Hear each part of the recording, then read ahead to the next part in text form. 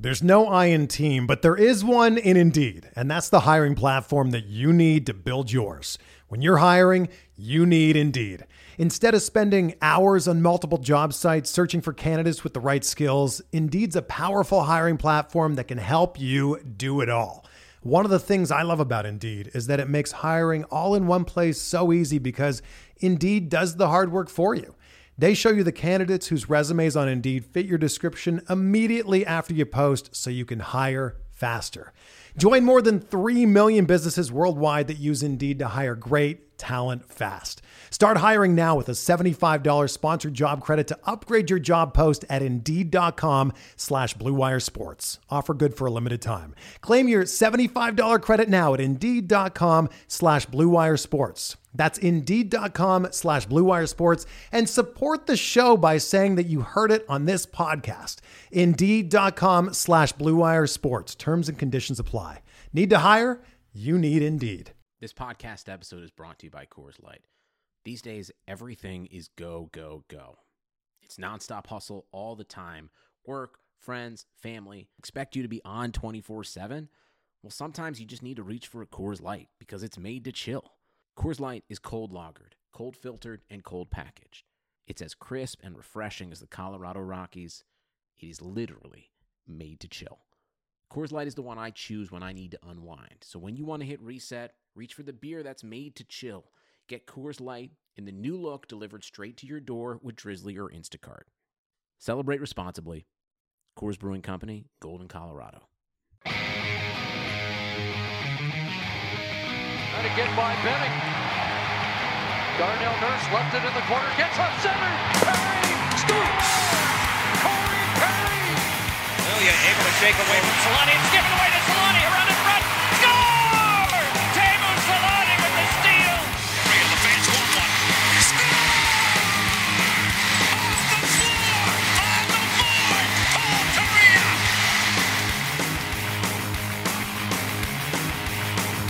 All right, we're back a couple days later from our last show, and it almost feels fitting that we come back 3 days later to address these last three games, mostly just the St. Louis Blues series, but nobody really wanted to talk about that Blues loss yesterday.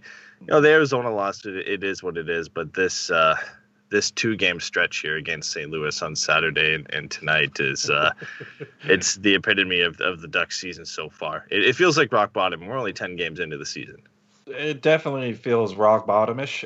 It feels a lot like the previous two seasons under Carlisle, under a shortened season with the first season for Aikens.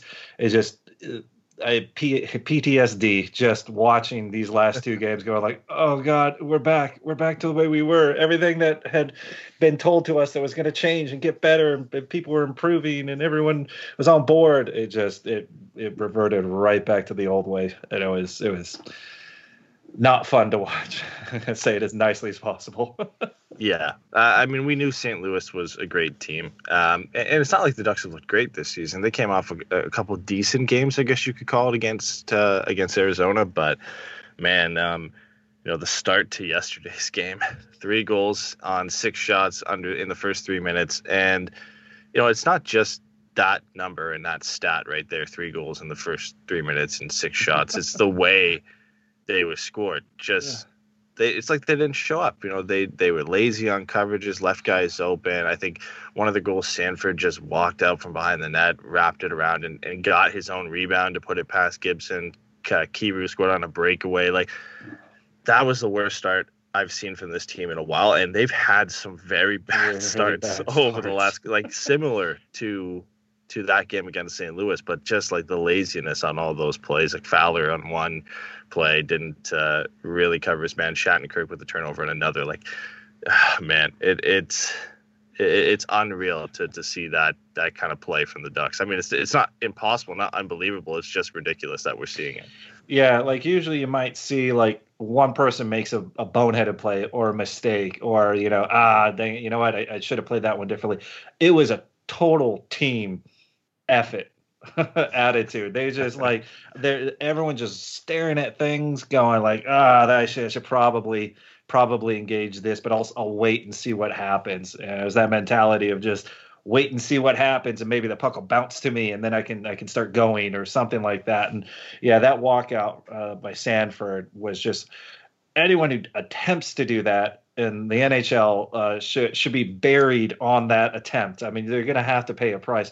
The fact that he walked out, doesn't get hit, then goes around the top of the crease, doesn't get hit, gets a shot, then goes all the way to the far end, has his own rebound, and then roofs it over a sprawled goalie. It's like goalie's got to play defense. Apparently he has to score now, and he's also got to make amazing saves all over the place. But just top to bottom, everywhere, everyone sucked. It was just horrible, that game, especially that first period, really. Yeah, we saw a couple roster changes for that game. It was announced that Grant was out with an upper body injury, so David Backes makes his season debut. And Troy Terry ends up sitting the last game, and Isaac Lindstrom comes in, fresh off a 2-goal game-winning performance for the goals the night before. So, a well-deserved intro back into the lineup for him. He didn't look necessarily bad that game either. Troy Terry, again, another, in my opinion, I think you would agree with this, another deserved rest for him, if you want to call it, or benching, or whatever you want to call it. He ended up missing that game, and I thought David Backes looked pretty good, but when you look at the summation of things, a 6-1 loss and the way that game started, it's really hard to draw any positives from that one.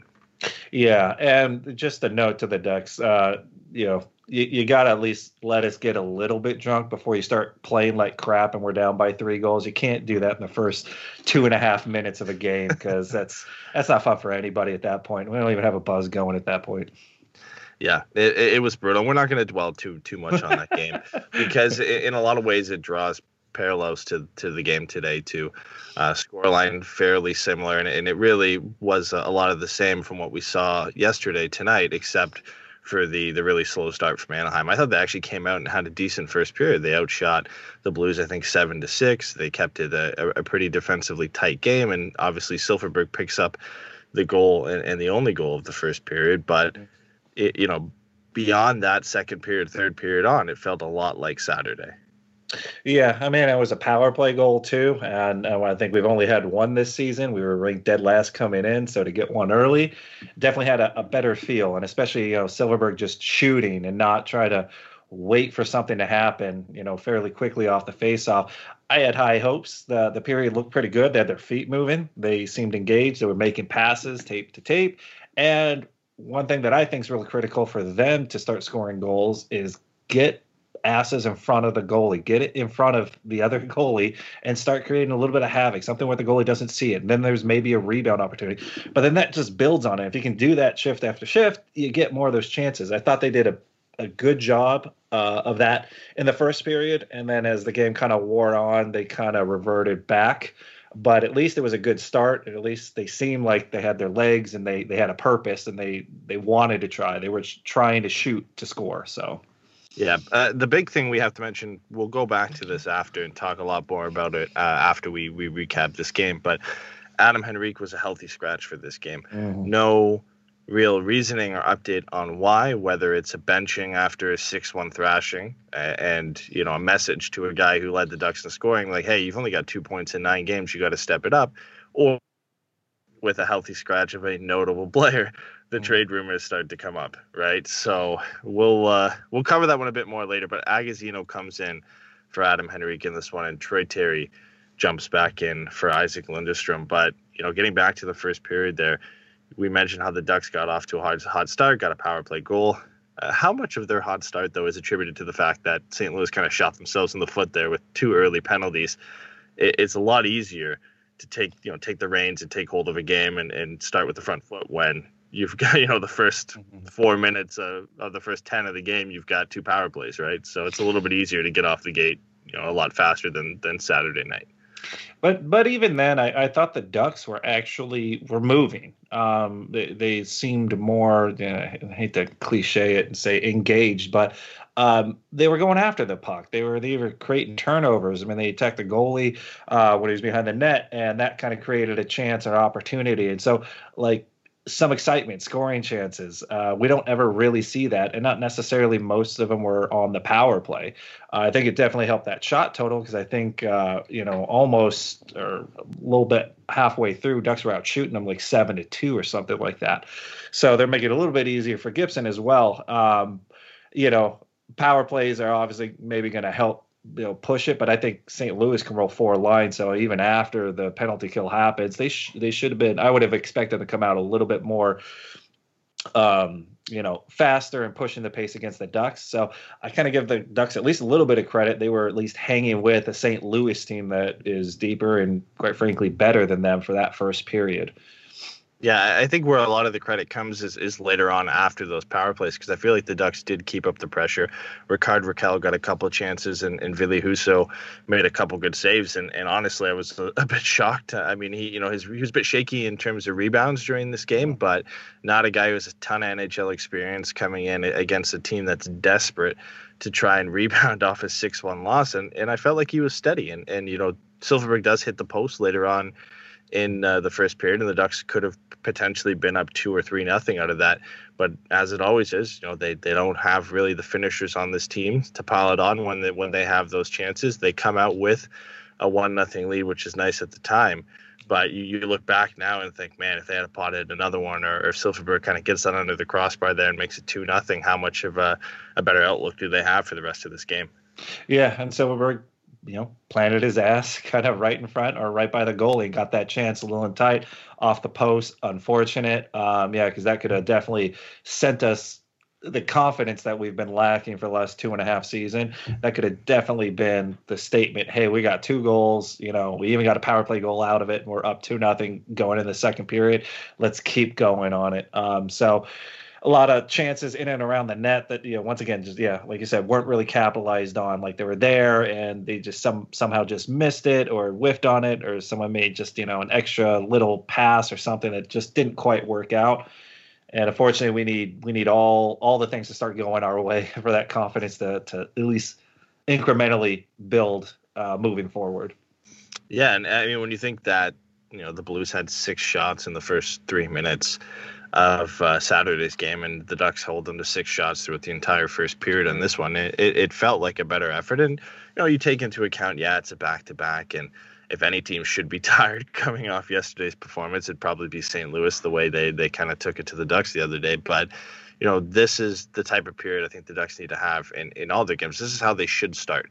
A little bit, calm and reserved, and take advantage of the opportunities you have, and try and limit the shots against, because how many times have we seen so far this year, the Ducks will come out of the first period and there are to be 14, 15 shots on the board for the other team.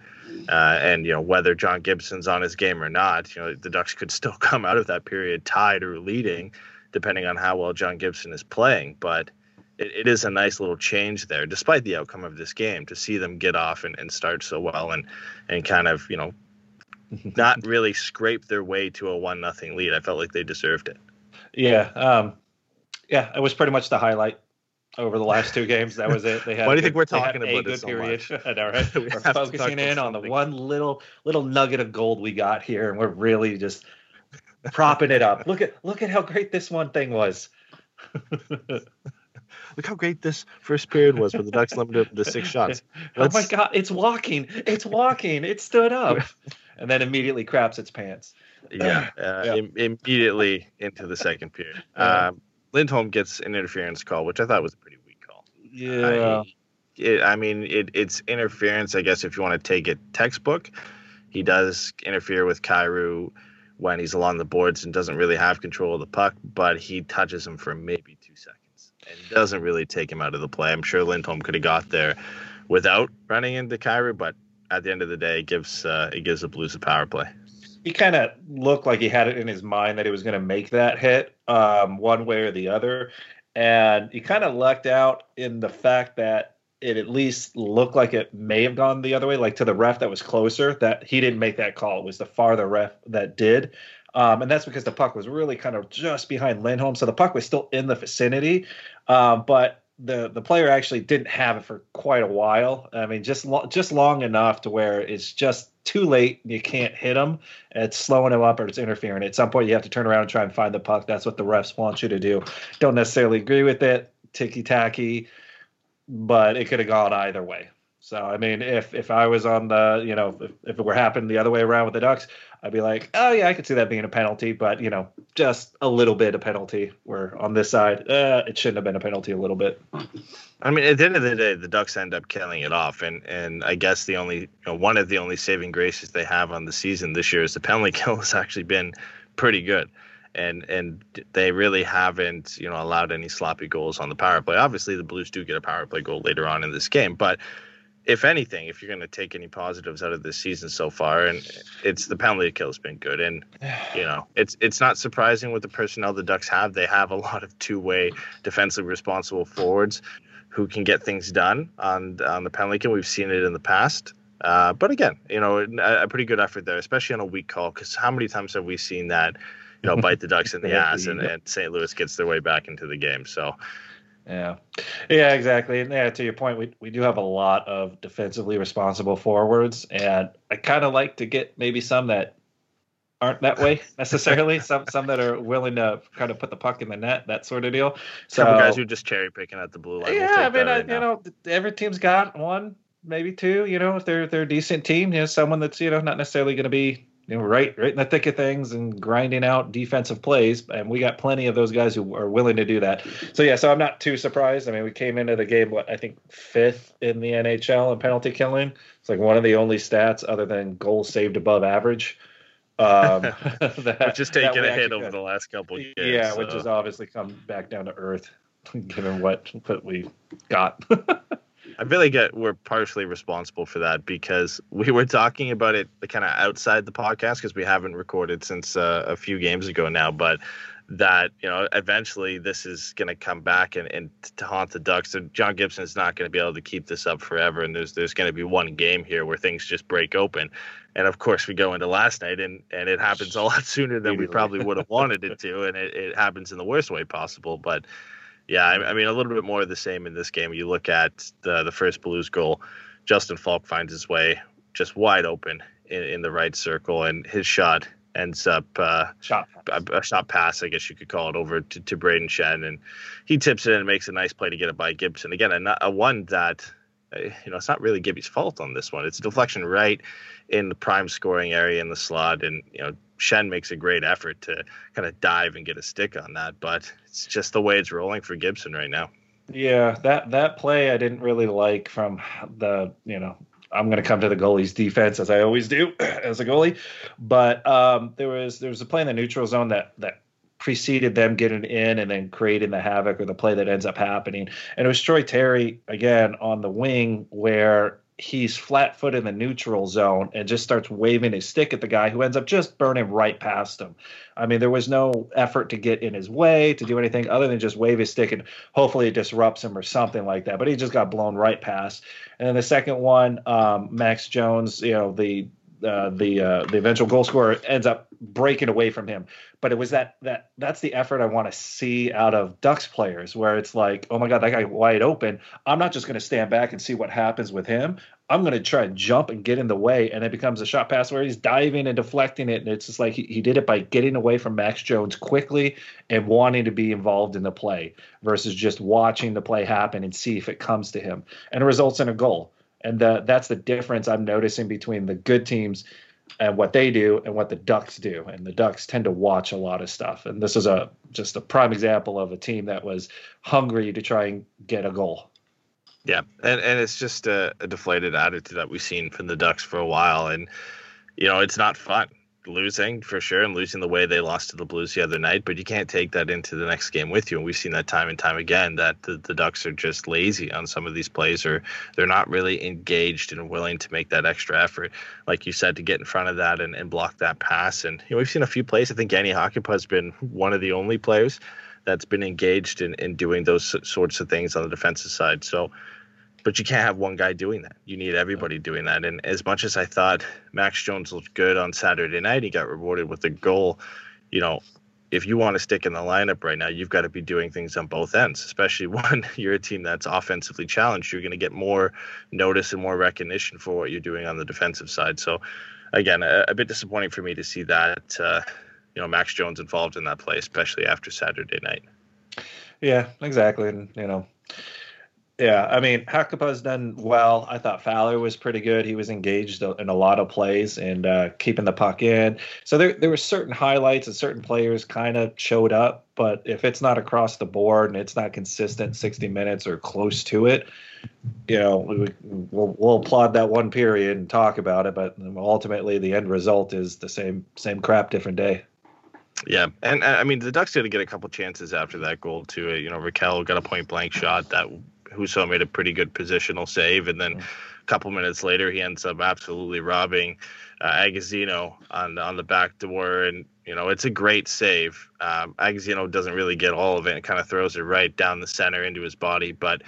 You've got to dive across and be in a good position to make that save to begin with. But again, it comes down to not really having the right guy in the right place at the right time. And Agazino checks in for Henrique because he's a healthy scratch tonight, and that's the guy you're bringing in, hoping to generate some more offense. He gets a great spot on the second line, basically saying, hey, you're going to take over Adam Henrique's job in this game, and if you want to stick around, you got to put that one in the back of the net.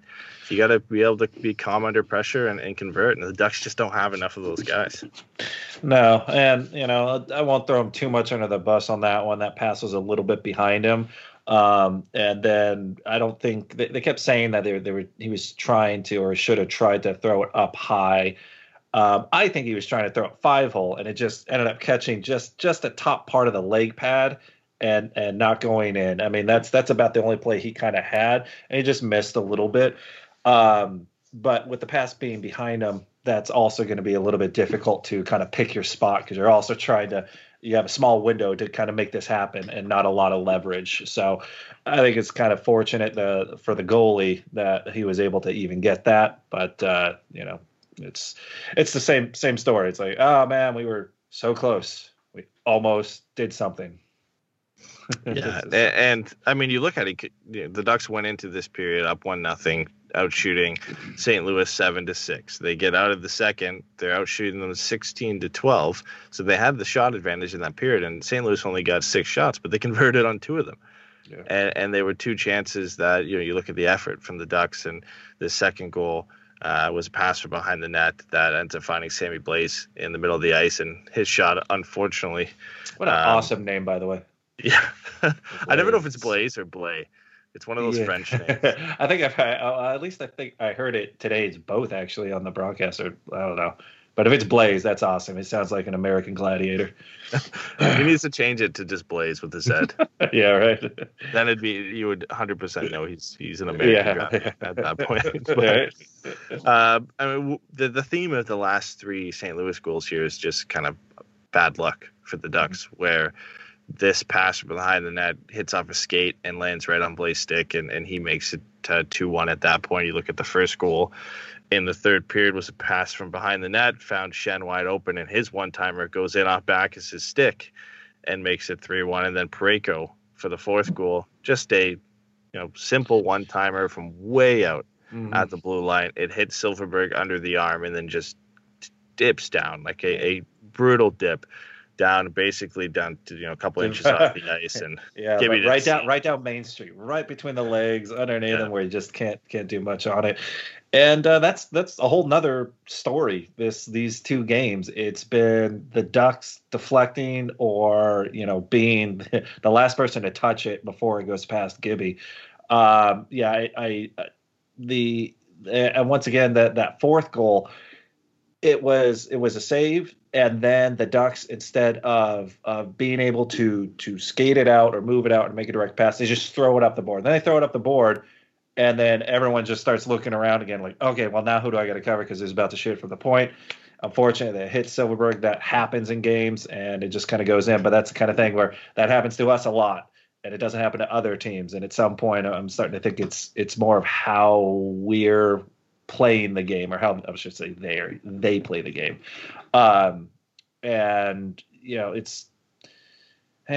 It was such a bad start, and that's like when those 2 goals happened early in the third, and it felt once again a lot like the first period of the other game, where it's just like, damn it, all right, well, we're not playing again. And then The rest of that period was exactly that, where it's just not really playing, passes weren't hitting, offsides a whole lot, and no one going to the front of the net, no one doing anything. I mean, we were just kind of dead after that.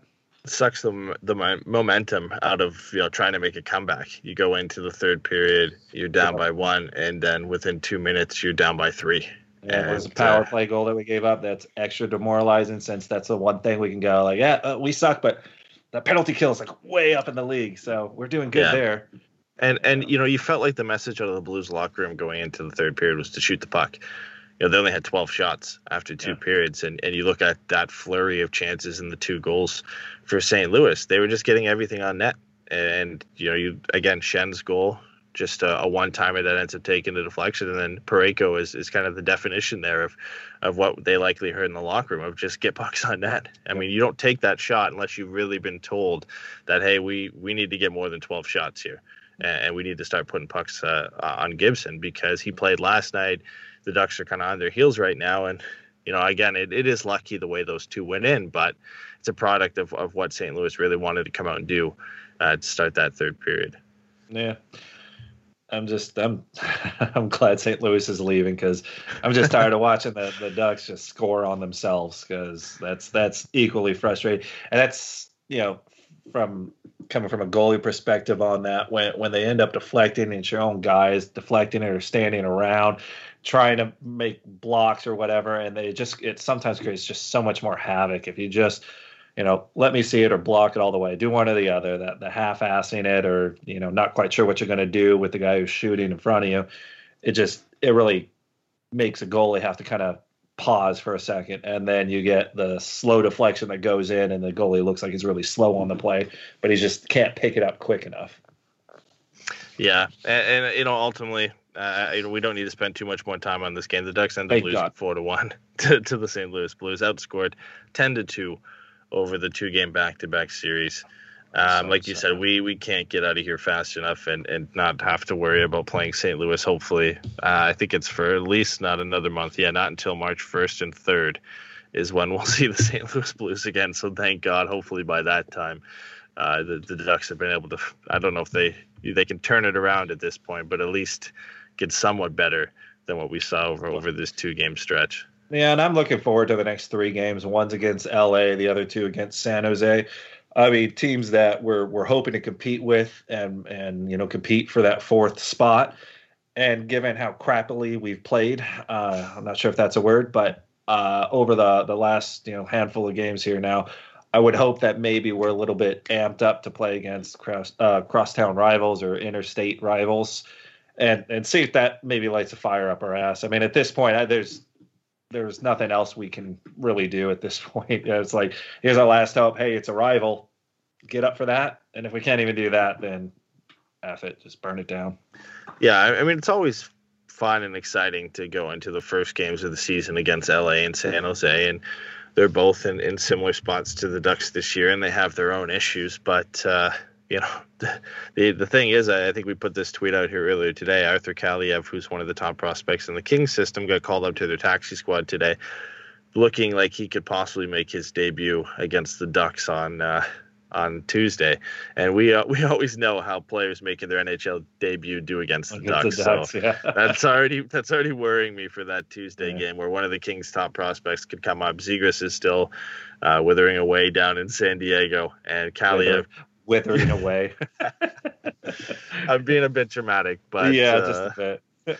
Yeah, it feels like the writing's on the wall for that game. If Kaliev ends up getting in, that he's somehow going to find his way into the score sheet. It always happens, but it's shaping up for a good game. When the Kings play the Ducks, even lately when they've both been bad, there still is good games. There's still a couple guys for each team that have stuck around from when both teams were competing for the Stanley Cup. When you look at Doughty and Kopitar and Carter and Brown in LA, and you've got Getzlaf and Fowler and Gibson that are still here in Anaheim, right? So there is pieces of that rivalry still sticking around, and of course the Sharks as well. A lot of turnover there when you think Joe Thornton's no longer there, and Marleau is back after being away for a little bit, but they've still got guys who have bad blood with the Ducks. So 3 games that, as long as they're not blowouts, if they're good close games, I think it will revive some life at least into this season.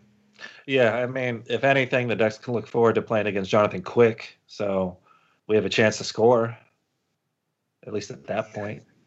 Yeah, we hope so, right? Oh yeah, he is.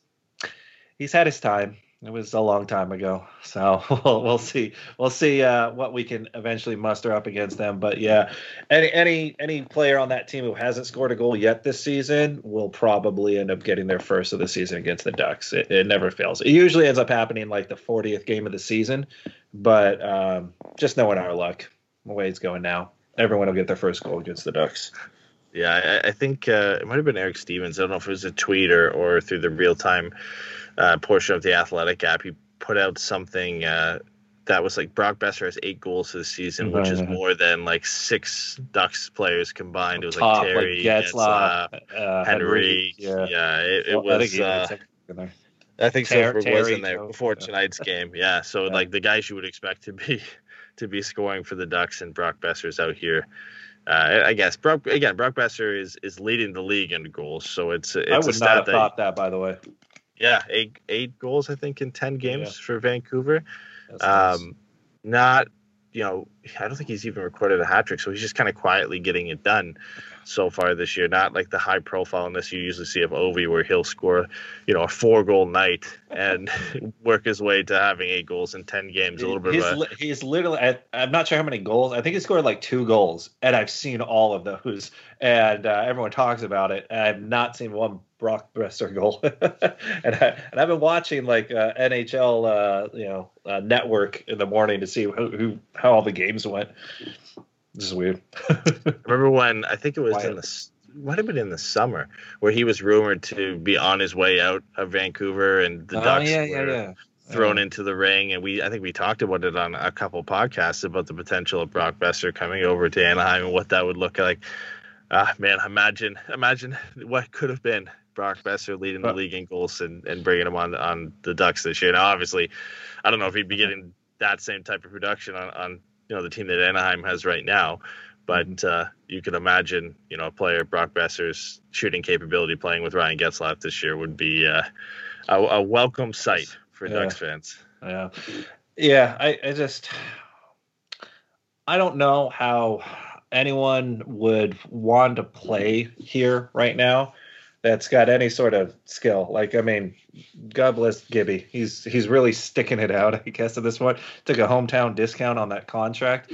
But it just feels, I hate to use the word the culture in the Ducks, but it just seems like everyone that comes in, whether you got promise or not, I mean, the Ducks just, it's just sad. I don't know if there's a better way to put it, but you come in, it's like anybody who has, that, aspiring to be better, and this year is going to be good. We're going to put in the work. We're going to compete. We're going to do that. I keep hearing that over and over again, and then it never translates on the ice. Whoever comes in, just over the last 2.5 years, is just, you just watch their game come down to whatever it is that we're doing, whatever level we're at right now, and we can't seem to get out of it. I don't know what the solution is, because you go a third coach, a new GM, new players. I mean, I don't know the answer.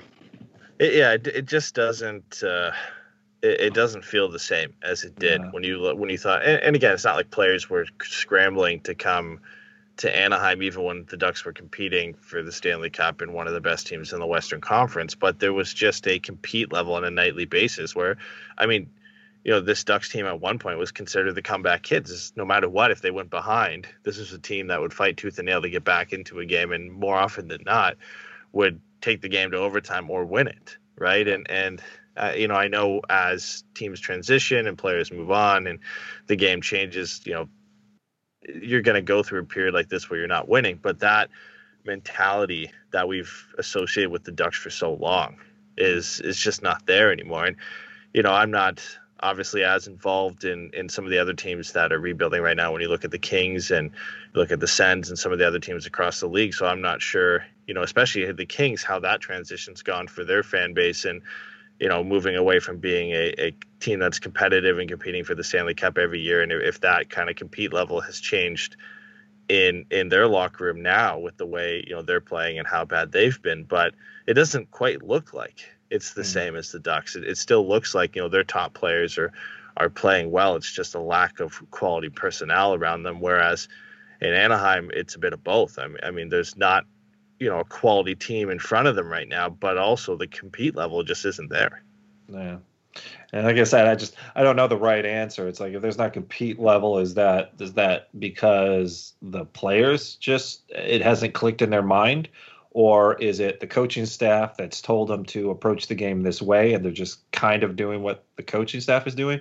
Or is it like, hey, we've been here for 3 or less years, and this is just how everyone's been playing, so we're just playing along with how everyone's playing. So I don't know if there needs to be like an infusion of. That's why I would hope at some point Shattenkirk, I was hoping, could kind of be a little bit of an infusion of, hey, I've played in St. Louis, I've played with New York, I've played and won a Stanley Cup with Tampa. Let me bring some of that experience here and see what you guys are doing and why this isn't happening, and be that leader that tells, hey, this is how we should be doing it, guys. Why aren't we doing it? And I don't know. He kind of seems like he just kind of came in and just got sucked into the vortex. Into it. It's like well, how do we stop this vortex, the whirlpool? How do we stop that motion? And I don't know if it's a big roster change out, but I mean, you can't keep firing coaches and hiring new ones and hoping all of a sudden something clicks. I mean, I guess. I mean, you go to Carlisle, you go to Aikens, Gallant. I mean, I'd be willing to give that a shot, maybe, but I just don't know. I think even the players are just kind of waiting for Bob Murray to move out, and I don't know if they're competing enough for the coach they got in front of them. No easy answers. I don't know. Yeah, it's things I think. What do you even do at this point? I think that's the question. And we talk about Shattenkirk like jokingly getting sucked into the vortex here, but you look at the way he's been playing and his compete level and his commitment over the last couple of games. I think you'd be hard pressed to find a Ducks fan that says he's played well since really the first 2 games of this season. It feels like he's been a part of this system and this atmosphere now for like the last 5 years, but he's only been here for 10 games. He came over and he fit in. He fit in on the wrong side. He adapted. He camouflaged to the team. Yeah, and it's not looked good. There's a couple guys on this that's team also kind of my thought of why you say Zegras is rotting away in the AHL or withering away. I don't know if that's someone that you necessarily want to bring into what we have here. Maybe he comes in and he's the fire, dang it, was it not the lighter, but something that sparks the rest of the team. Like, oh, look, this guy's being creative. He enjoys the game. This is fun. And maybe we get back into it. But I really doubt that he would come in and that would completely change everyone else's attitude. So if you end up doing that, that is always my concern, because that's what happened a lot in Edmonton until you got someone like McJesus in there.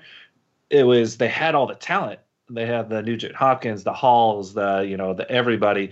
But once you got in there, it just was a culture of losing, and they were used to it. And everyone who came in, even though they had talent, would never reach that potential until they left. And so that's probably the only reason why I would say I just let Zegras just play over here, and we'll get him in next season when hopefully things change, the expansion draft happens, a new GM, whatever else happens. I mean, we'll get right into the post-game show here, because I think the post-game topics here, because I think it transitions from what we were just chatting about, where, a change of culture and what's to come next. We look at Adam Henrique getting healthy scratched for this game and what that potentially means and the reason behind it. And I think there's only 2 reasons. It's one, showing sending a message to the team and to the player here that things aren't good enough. It does come off a 6-1 loss to the Blues, and a time in the season where Adam Henrique hasn't looked great at all. He only has a goal and an assist in 9 games this year. So it wouldn't put it past me to be a healthy scratch to kind of wake up the player and wake up the team. It is just a weird decision from the Ducks right now. You don't really have that luxury to go out and healthy scratch a player like Adam Henrique to bring in Andrew Agozzino when you're trying to score goals and you're trying to win games right now. Like, as bad as Adam Henrique's been, he's still one of your best players, and it serves you better having him in the lineup even like that rather than, bringing in Agozzino, who didn't look bad. It's just a weird decision from Anaheim. It's odd, but I think they're at the point, or at least the coaching staff is at the point, is like, throw it on the wall and see what sticks. I'm out of ideas. I've tried to inspire the team. I've tried to hold them accountable, and I'm guessing this is kind of one of those accountability things where, hey, and a lot of Ducks fans would probably say that, you can find quite a few of them that would say Henrique's our number one center and Getzlaf's number two. And if he's not playing like a number one center, then, at some point the accountability is going to start somewhere. Yeah, it's unfortunate, but I mean, I guess do it now because it's the first back-to-back games. Maybe give him a rest, that sort of deal. But I think it's more that than there's a trade offer on the table, and they don't want to get him injured before that trade goes through. I think it was literally like, listen, this guy hasn't produced. He's been non-existent. I don't think he's really winning faceoffs. I haven't seen his faceoff numbers, but I don't see him in games. Like if I see him, it's just in passing as the puck gets dumped in and he's going for a line change. That's kind of all I see. And if that's your impact and you're logging those big minutes, maybe every now and again you need a sit down. I don't disagree with it because I don't think if you had Henrique in here, this game was going to turn out much different. So I think it's more of a message because I think at this point the coaching staff doesn't know. I don't say doesn't know, but they're starting to run out of ideas at this point. And so it's like, all right, well, who's not producing that definitely should be producing? And he's had 9 games to do something, and he hasn't done much. I mean, if that's the case, if that you're sending a message to Adam Henrique and to the rest of the team here, and like you said, you're kind of throwing shit at the wall and see what sticks. It's desperate. Like it reeks of desperation for the Ducks at this point, and it's not. It's like a coach trying to save his job. Like, listen, I've got nothing else, so I'm going to do this and see what the hell happens. It would. I'd more so lean to the trade side if Adam Henrique had been decent so far, and had 5 points or so after 9 games and didn't look out of place, and we weren't complaining that the production hasn't been there, and then all of a sudden he gets healthy scratched for no reason. Then you're like, okay, that could lean towards more trade. And maybe I'm eating my words tomorrow morning and Adam Henrique gets traded. Who knows? But me both, yeah.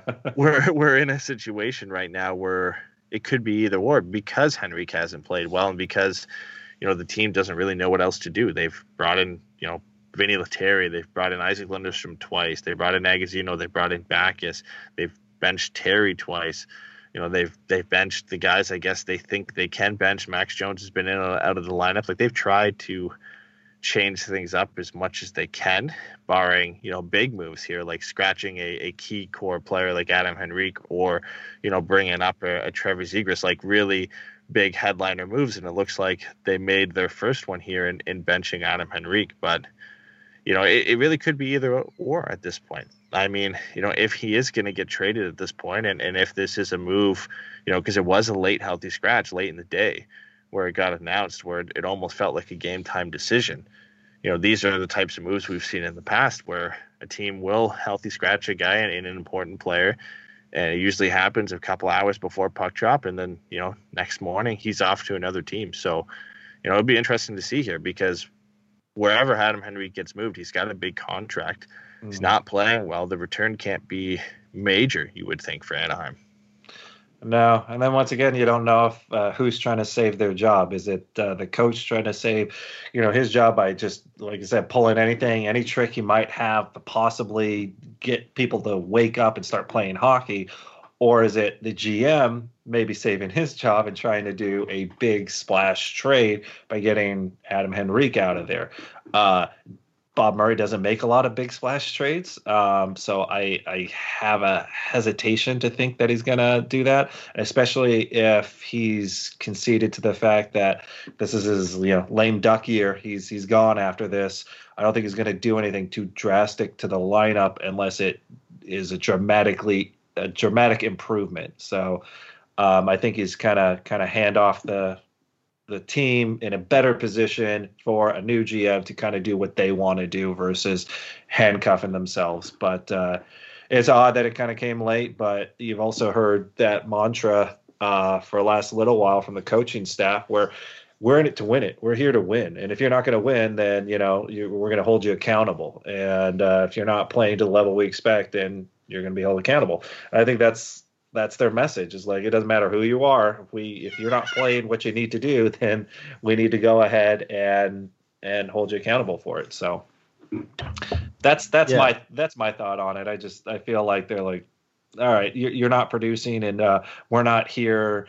It comes from Bob Murray down to the coaching staff. Is we're not here to evaluate anybody. We know what we got, and either you're going to play or you're not. But you're going to dictate how we're going to treat you or utilize you. So, yeah, and part of me believes too, like if Adam Henrique is traded at this point, how much of it is the Ducks searching for that move, because they said they're looking for scores, so it would be a kind of a shift from what we've heard lately in terms of trade rumors for the Ducks to move out Adam Henrique for prospects or picks. If you were looking to bring in scores to this team, he would be a guy you would think, if they are searching for scores and going with that win now mantra that Bob Murray touted at the beginning of the season, that you would keep a player like Adam Henrique. And it always comes back to, for me, we don't know the direction of this team.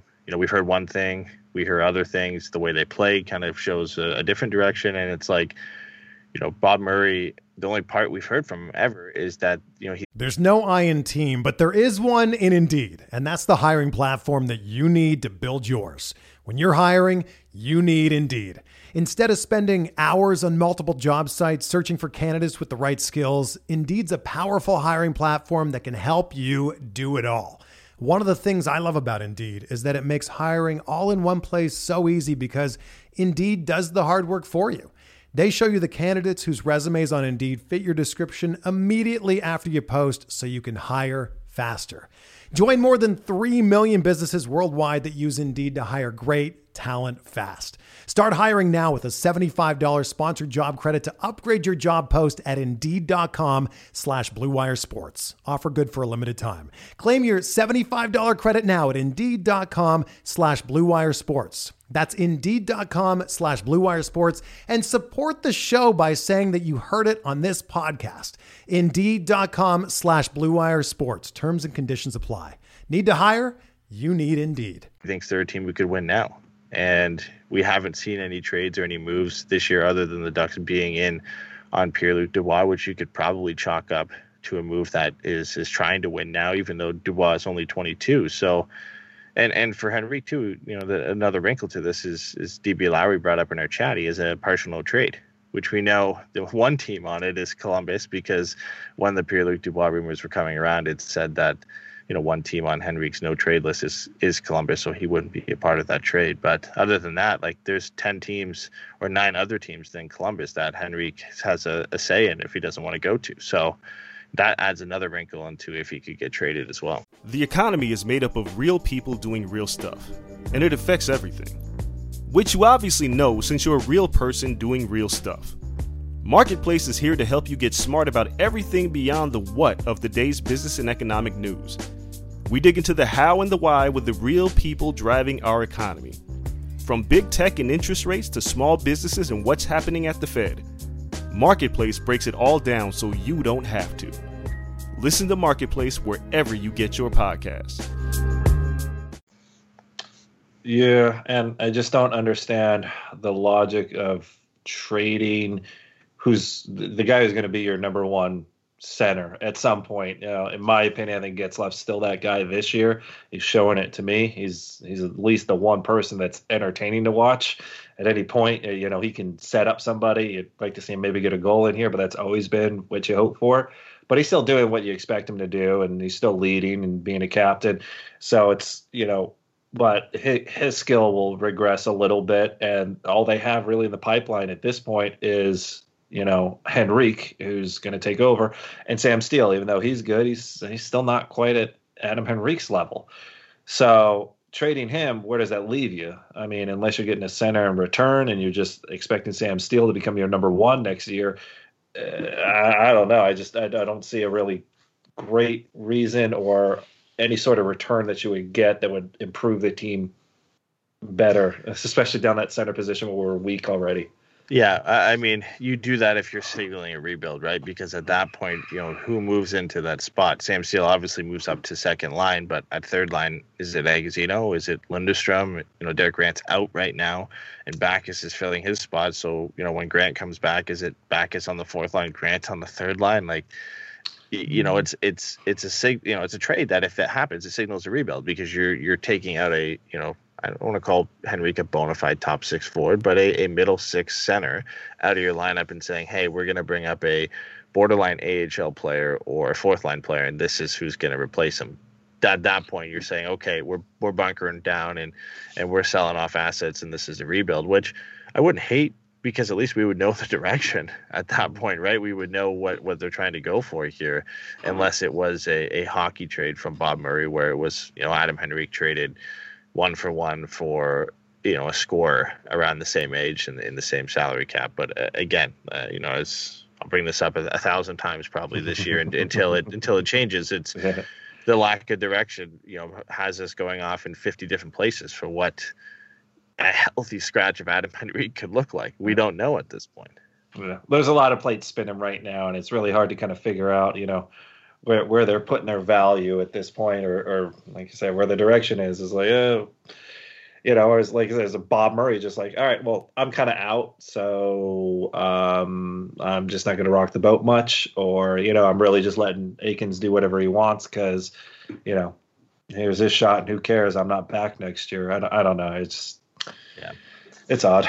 Yeah, expansion draft, as Jay Southern brought up in our chat, throws a whole other wrinkle into this exactly. as well. Is maybe he's you would trade him just so you could keep one of the young kids because Jones or Steele or Terry would be exposed at the expansion draft. So I'm not even going to get down that well of another branch of why Henry could trade it. Let's move on to our post-game questions here because we actually got a fair amount for today's show, which makes sense. We've been off for a couple of days here, but St. George sports fan on Twitter said, how long till Gibby demands a trade? And in all honesty, I don't think it would happen, but if anybody was at a point on this team to say, hey, I want out, I'm demanding a trade, it would be John Gibson. Yeah. I don't know. I mean, because it's kind of like, well, why didn't Carey Price ever demand a trade out of Montreal? Because he had to go through a lot of crappy years to get to the point where they're doing really decent right now. Although because they're in a Canadian division, but yeah, I don't know. I mean, Gibson's a gamer. He wants to win. And I'm sure he doesn't mind taking a lot of shots and being good. He just wants a team that's going to compete in front of him. I can see his frustration, when he did his attack move, headlock, throw him to the ground. Garland, yeah. So you can see that frustration pop up every now and again. And it's a little bit of frustration from his teammates. If your teammates aren't playing in front of you, it gets a little depressing. But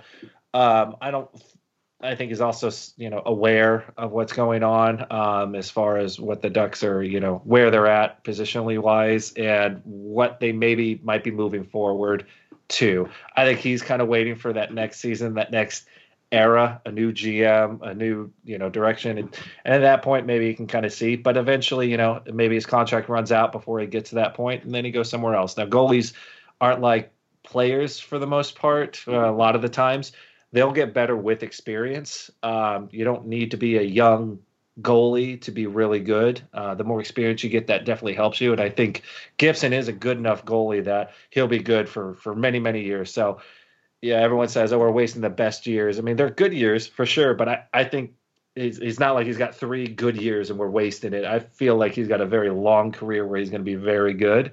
And I don't feel that he's too worried about if this beginning part hasn't really panned out. Once it comes to free agent time, if things haven't gotten in a better situation, then he'll probably be like, listen, there's no compete level here, and there's nothing that makes me think it's going to get better, so I'll just move on. Yeah, that's where I would think we would see this pick up. I don't think he ever gets to a situation, and nor do I think he's the type of guy to ask for a trade. I think most goalies don't. I think he wants to make things work here. Yeah. I think he wants to win here, and he doesn't want to give up. He wants to be that guy too. I mean, he doesn't want to ask for a trade and give up and be the guy that had to get out of there because the team was so bad in front of him. Like, he knows that, and everybody knows that he's, without him, the Ducks are infinitely worse. But I would think, yeah, if there was ever a point he did ask for a trade or signal to the Ducks that he wasn't going to come back, it would be close to when he's hitting, free agency near the last couple of years of his contract. Maybe it's in, his second last year. He says to the Ducks, hey, depending on where they are at this time, things aren't turning around. The future doesn't look bright here. I'm probably not going to come back. You can explore trading me for the last year of my contract, and that'll be that. I mean, hopefully by that time the Ducks are in a better position and he feels more comfortable at sticking around, and the team in front of him is playing a lot better. But I don't think it's like if the Ducks lose the next 5 games 4 or 5-0, he's going to say all of a sudden hey, I want out of here. Like, it doesn't get much worse than what the Ducks are going through right now or what they went through last season.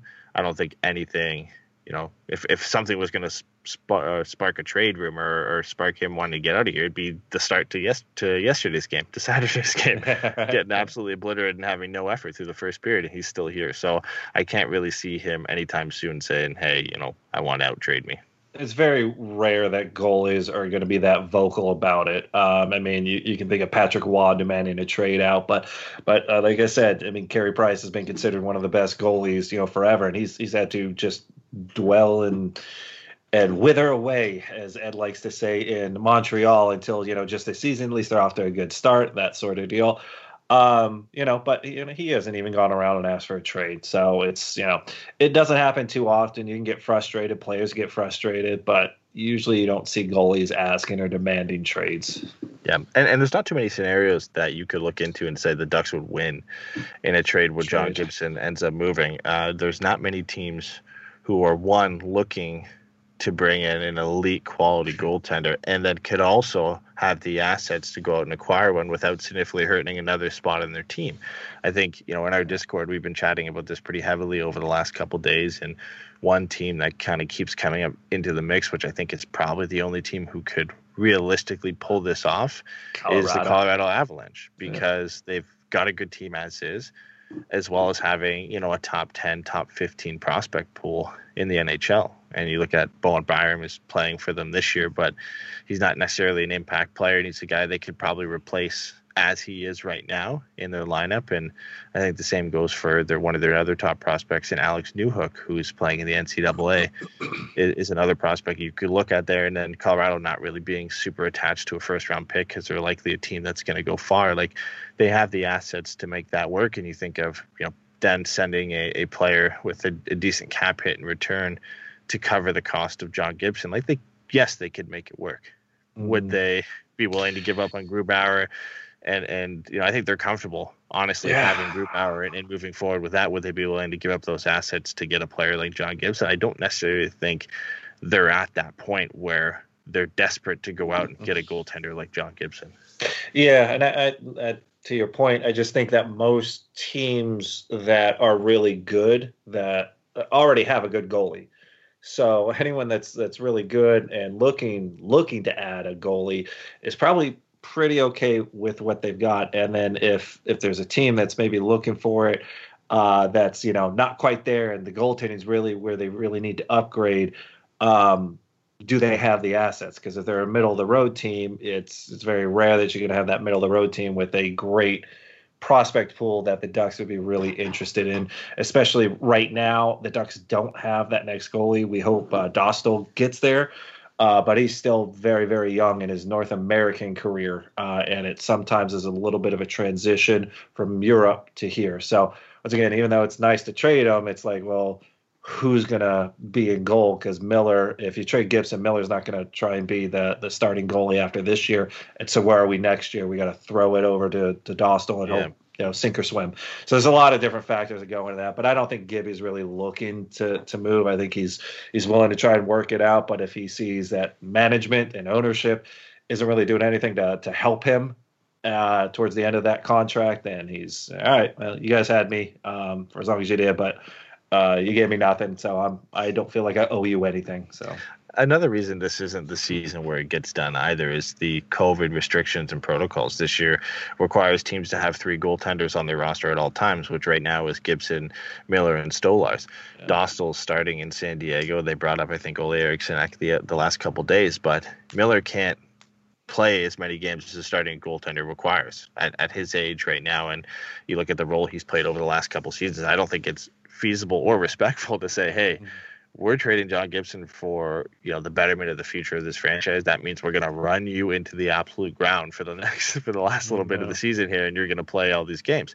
The only way I think it ever gets done is goaltender would have to come back and return That's right, yeah. in any trade. And it doesn't have to be a goaltender anywhere near John Gibson's quality, but it would have to be an NHL goaltender who the Ducks can keep on their roster and comfortably think they could split starts or play most of the starts. That allows Ryan Miller to do what he does best and get in, every 3, 4, 5 games every now and then, and kind of they can pick and choose those matchups. So just the working parts, not alone in any year, but this year with the requirements, it just isn't something I can see happening. I like how we spent 10, 15 minutes on that one question. I love it because it was about goalies.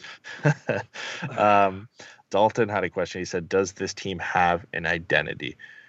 I think very clearly at this point in time they don't. It's almost like you said with the scratching of Henrique today is just seeing what sticks, and they don't really have a kind of direction or identity or a way they want to play right now. It's they're just kind of interchanging guys into the lineup, hoping something works and seeing what they can get out of it. And it's been a lot of what we've seen over the last couple seasons, especially with Dallas Eakins coming in. We would have hoped that maybe not by this point, but we'd at least start seeing what a Dallas Eakins team looks like. And I still don't think I'm sure I know what a Dallas Eakins team looks like. And unless this is it, and it's just pure chaos. Yeah. I haven't seen a Dallas Eakins team. I've heard what it's supposed to be. But I haven't seen it. So I've heard them talk about how they're gonna change their way. They're gonna be quicker. They're gonna think quicker, and everyone's gonna be held responsible. And I hear that game in and game out. I'd love to give them, I guess, the benefit of the doubt. The fact that last season he was kind of inheriting the team from Randy Carlyle's system and mentality, and had to try and change things out. COVID hits. That whole thing gets squashed. Now they're in a completely different situation, but still having to deal with what COVID is and exactly how he's going to do it. So it's not an ideal situation to come in and hopefully, start up your era. But at the same time, you've got to produce. And if you're not producing, this will be a second coaching stint where even though talent is available, it doesn't translate to wins or a good product on the ice. It's not fun to watch this team. So I have no idea what they are, because I see a period where they kind of look good and you think they kind of got their attitude together, and it's inconsistent game in and game out. So it was easier when the Ducks were, the big bruisers that would hit, physically kind of wear you down, and we knew what our identity was.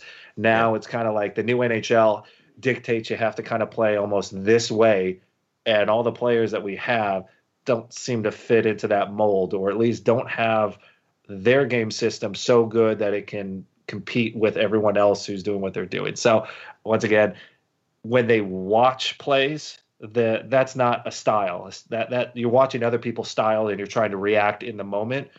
And when you can't think quickly and what your goal is, then you look really slow out there. And that's what the Ducks have looked like for the last 2.5 seasons. Yeah, Shane said the Minnesota Wild, but orange. So even that Minnesota's doing better. Yeah. Even Minnesota seemed to have a structure when they were in here a couple times this year. They actually looked pretty decent. It is a boring game and reminiscent of the early 2000s New Jersey Devils, where it's kind of sit back and we'll take advantage of the opportunities when we get them, and we'll just kind of suffocate you. But the Ducks don't even really have that.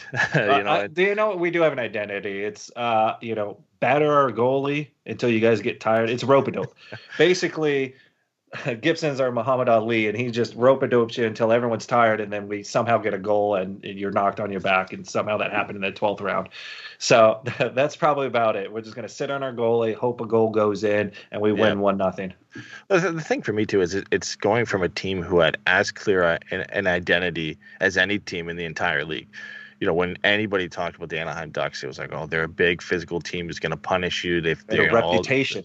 Yeah, exactly. They had a reputation around the league where, a lot of fans of other teams might not know every player on the Ducks, but they know how the Ducks play, and they hated it. And everybody hated to play against us and hated the players we had. And that was our identity, and that's who the Ducks were. And I know eventually you lose that as teams transition, but they haven't picked anything new up. It's almost like they're still searching for what that next step is going to be, and they haven't got to it yet. And it's just trying until you find something. They just haven't done it yet. So it's going to be a while. And it's going to take, whether it's a change in management, which I think a lot of people agree, a change in coaching staff, an injection of new players. It's going to be I think a clean mix of all of those things. So we'll move on to one of the next questions we have here from Dimitri, which I knew this was going to come up at some point here. But if you didn't see it earlier today, the New York Rangers put Tony DeAngelo on waivers. Basically has nothing to do with his play on the ice. This is a guy who put up 50-plus points as a defenseman last year. It has everything to do with his personality and everything off the ice, political views and everything withstanding. And I think he also got in an altercation with Rangers goaltender Alexander Georgiev in a practice, I think earlier today. No, it was after their game yesterday. Okay. Yeah. And it ultimately ended up with him getting placed on waivers. So he said, can you see Murray claiming DeAngelo off waivers?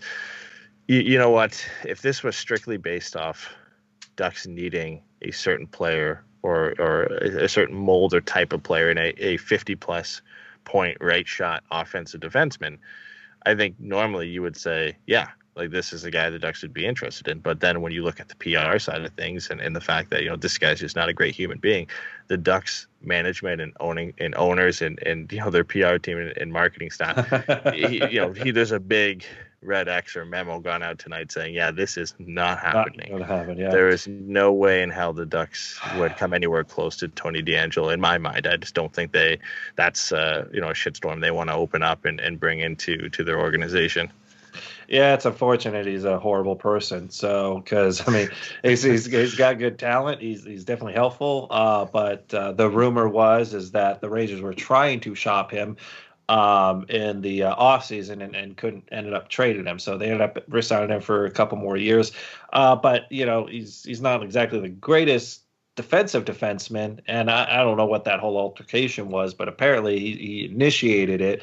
It got so bad, once again, allegedly, that I think it's Chris Kreider had to actually intervene and from reports punched DeAngelo in the face. So, if it got that heated, and this guy's also had problems back when he was in the minor leagues, just a bunch of I don't know the specifics of it, but one of those guys that say not racist, but just what's the word I'm looking for, is a guy not necessarily politically correct, but a guy who just makes his teammates uncomfortable, and not a guy that you really want in that a toxic kind of personality. And the Ducks aren't going to be served well, even if he helps put up points from the back end. The Ducks are already kind of in a crappy situation anyways with our our not people, but just the attitude of the players. So it's like adding that into that mix is just more volatility that the Ducks just can't really afford to do.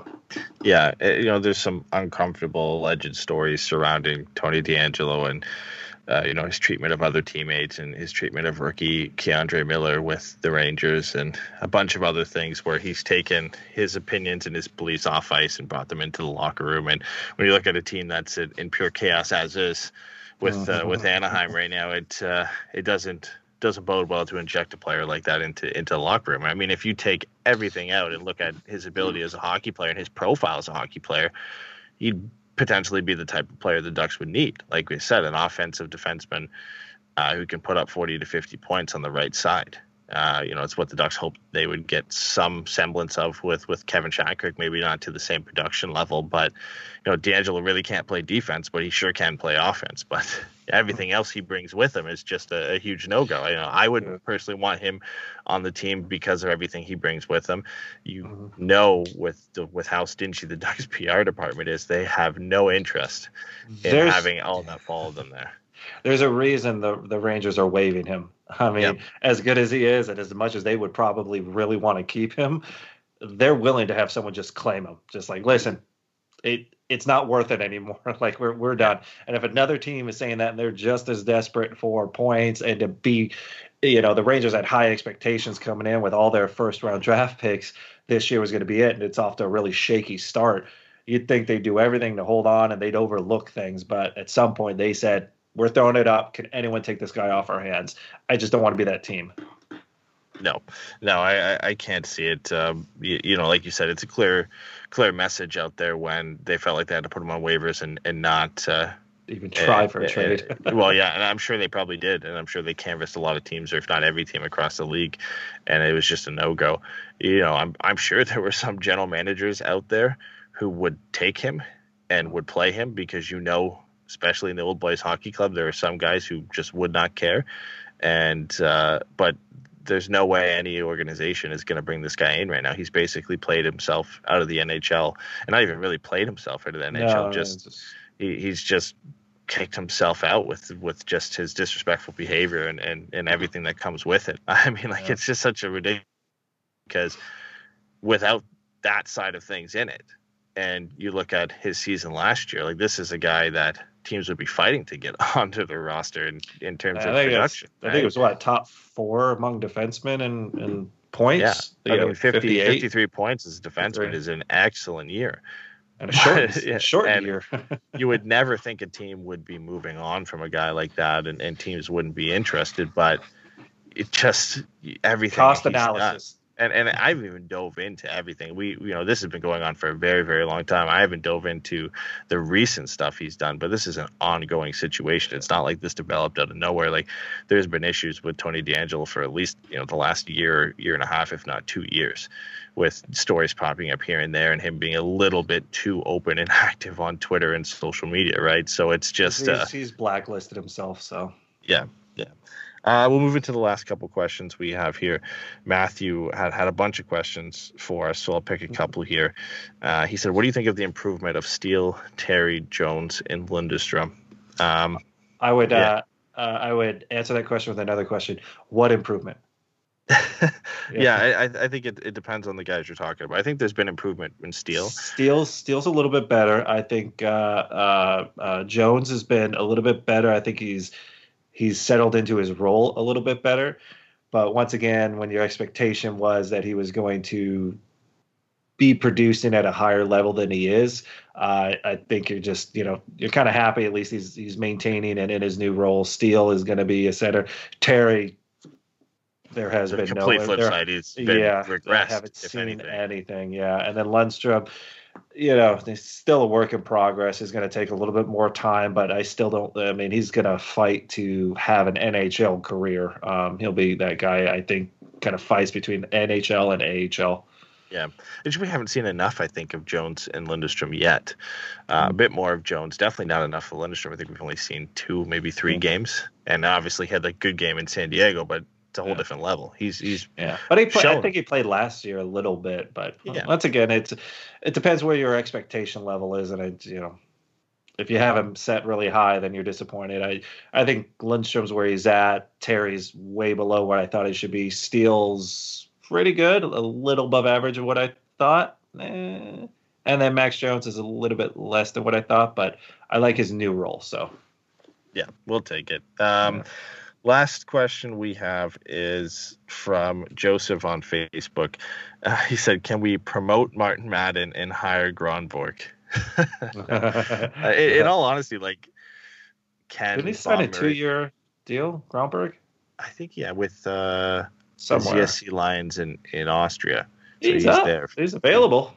Hey, I think it'd be one of those situations where he might have an NHL out clause in his contract with that team, where if the NHL team did come calling, it doesn't seem like an in-season hire by any means, and I don't think the Ducks are honestly in a position where they're going to move a coach at this point, because that again is Bob Murray admitting he did wrong, and I don't think I've said this once before, but I think finally, if anybody's going to go out first, it would be Bob Murray at this point, because I think ownership might just get fed up at some point that Bob Murray has been feeding them these pipe dreams and feeding everybody this pipe dream that the Ducks are a win now and a competitive team this year. And clearly they're not. They have one player who can win them a game, and that's why they've won, 4 games or 3 games this year is because of John Gibson. Yeah, I think, I'm on the same page. I think Bob Murray's probably the first one to go because I think ownership would probably say, let's get a new GM in here that wants to put his coach in. Now, whether that's Gromberg or Gallant, I don't know which one you'd want to go. I'd probably stick more with Gallant, in my opinion, because I think he's a great coach who's been given the shaft way too many times. But I don't think you're going to see Bob Murray get rid of Akins to pick up Gallant or Gromberg. So I think you'll have to wait and see a GM move, and I don't think ownership's going to do that until the season's over and the expansion draft happens, and then it's, all right, part ways.